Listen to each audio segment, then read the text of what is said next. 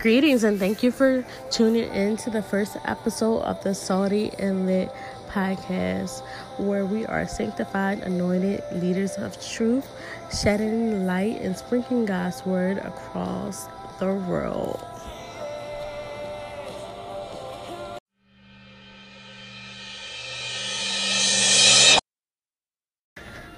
My name is Nicole, and the reason why I started this podcast because it was something that the Lord had placed on my heart for quite some time now. A little disclaimer: I am not a preacher or ordained minister. I am just a willing vessel that's going to say what thus saith the Lord. Anything that you hear in this podcast, I do admonish you to go and search the scripture for yourself.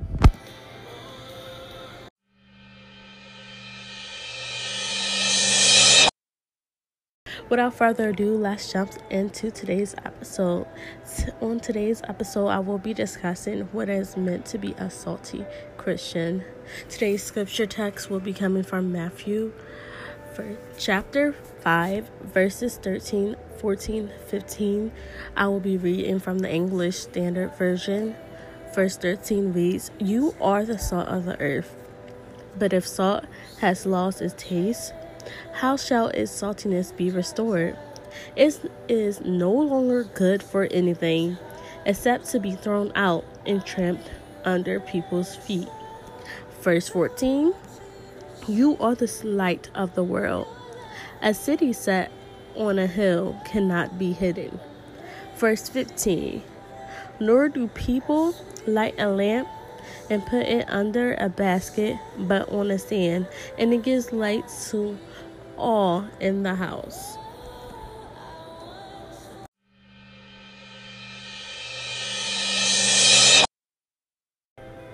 When you think of salt has two main purposes as it relates to food. One would be to preserve the food.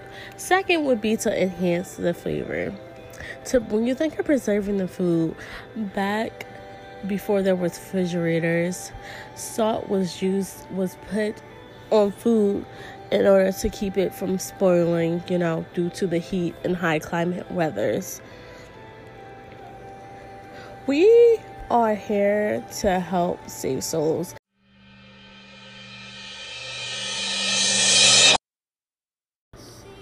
That is our number one mission as a follower of Christ, as a believer.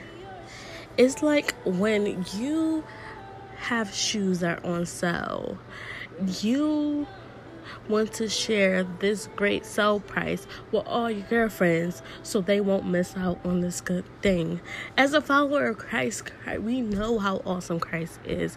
We know that he's the living of the body. We know that he can make a way out of no way, but others may not know that.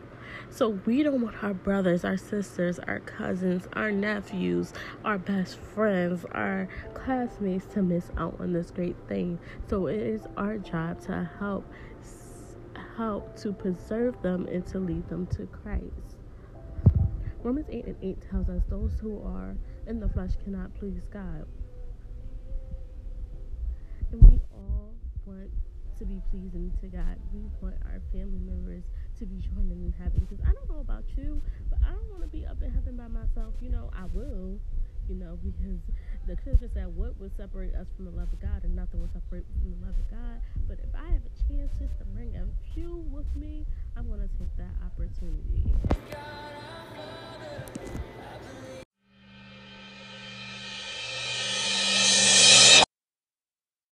The next use for salt is to enhance flavor. When we live under the guidance of the Holy Spirit, fueled by the Word of God and act in obedience to Christ, we influence the world for good.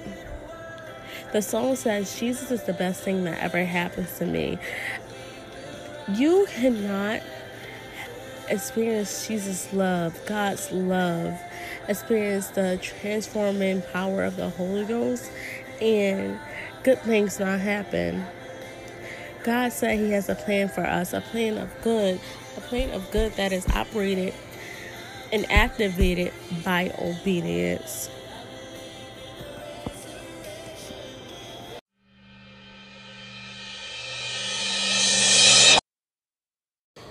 Moving on to verse 14, when it discussed being the light. We are naturally drawn to light. When you're in a dark room and someone turns on the light, first thing you're wondering is where the source of light is coming from. This is what we are instructed to be in this world. We need to live in such a way that would attract people to Christ. They ask, "Who is this man named Jesus? How can I get to know him? What is this peace you have? What is this joy you have? How is it that you're able to smile in the midst of trouble? How is it that you're able to shout when there seems like you have no way out? Like when all the circumstances are telling you no, how is it that you can still believe that there's a yes right around the corner?" It's because of this light, and this is exactly what we are called to be in this world. And I know sometimes you think, "Oh, I'm young, I can't be a light. No one would hear me. Nobody would. I haven't experienced enough." But the Lord God is calling you for people in this generation that will stand in the gap, that will be the light to this generation, saying, "I'm able to, in 2018, to live a virtuous life. That I'm able in 2018 to live holy. I don't have to do the things of the world." The Bible lets us know that we can be in the world and not of the world. And Jesus is a perfect example of he came down to earth and was in the world, but he was focused. And he always says, "I have to be about my Father's business. I have to be about my Father's business." And we as Christians need to take that same stance today.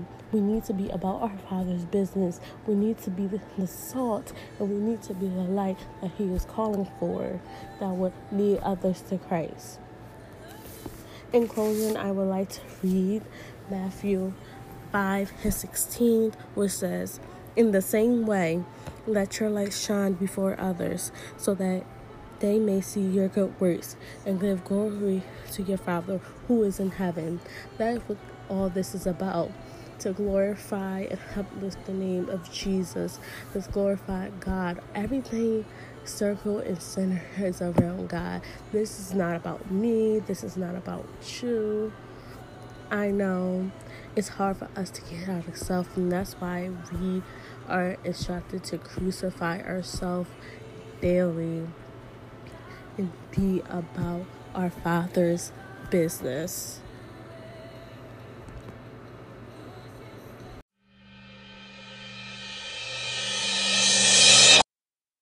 I just want to end out with a prayer. Father God, in the name of Jesus, we thank you. We thank you for the reading of your word. God, we thank you for the understanding of your word. God, we thank you for calling us to be a salt in the light of this world. God, whatever your areas that's in our life that is not like you, God, I pray that you hold a mirror up to us, God. The mirror of the word of God, God,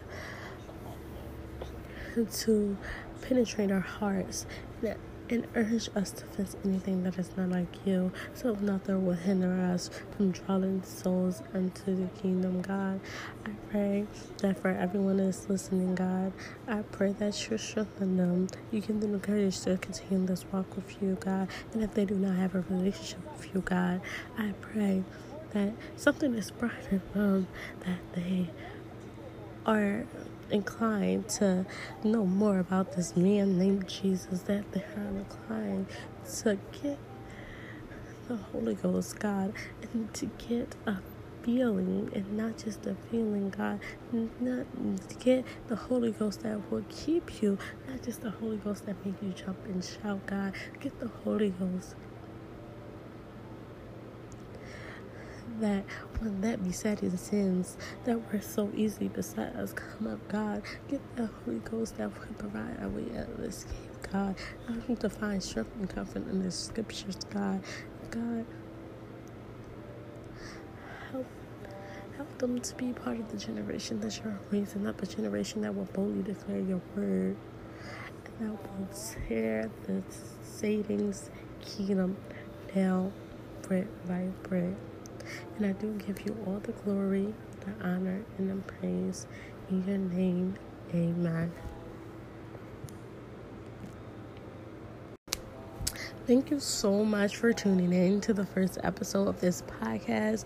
I pray that you were truly blessed by something that was said in this podcast. And if you're looking to connect with me further, I am King Kids Nikki on both Instagram and Twitter. That's KINGSKIDNICKI. Feel free to like, comment, and subscribe, and share this podcast with a friend of a friend.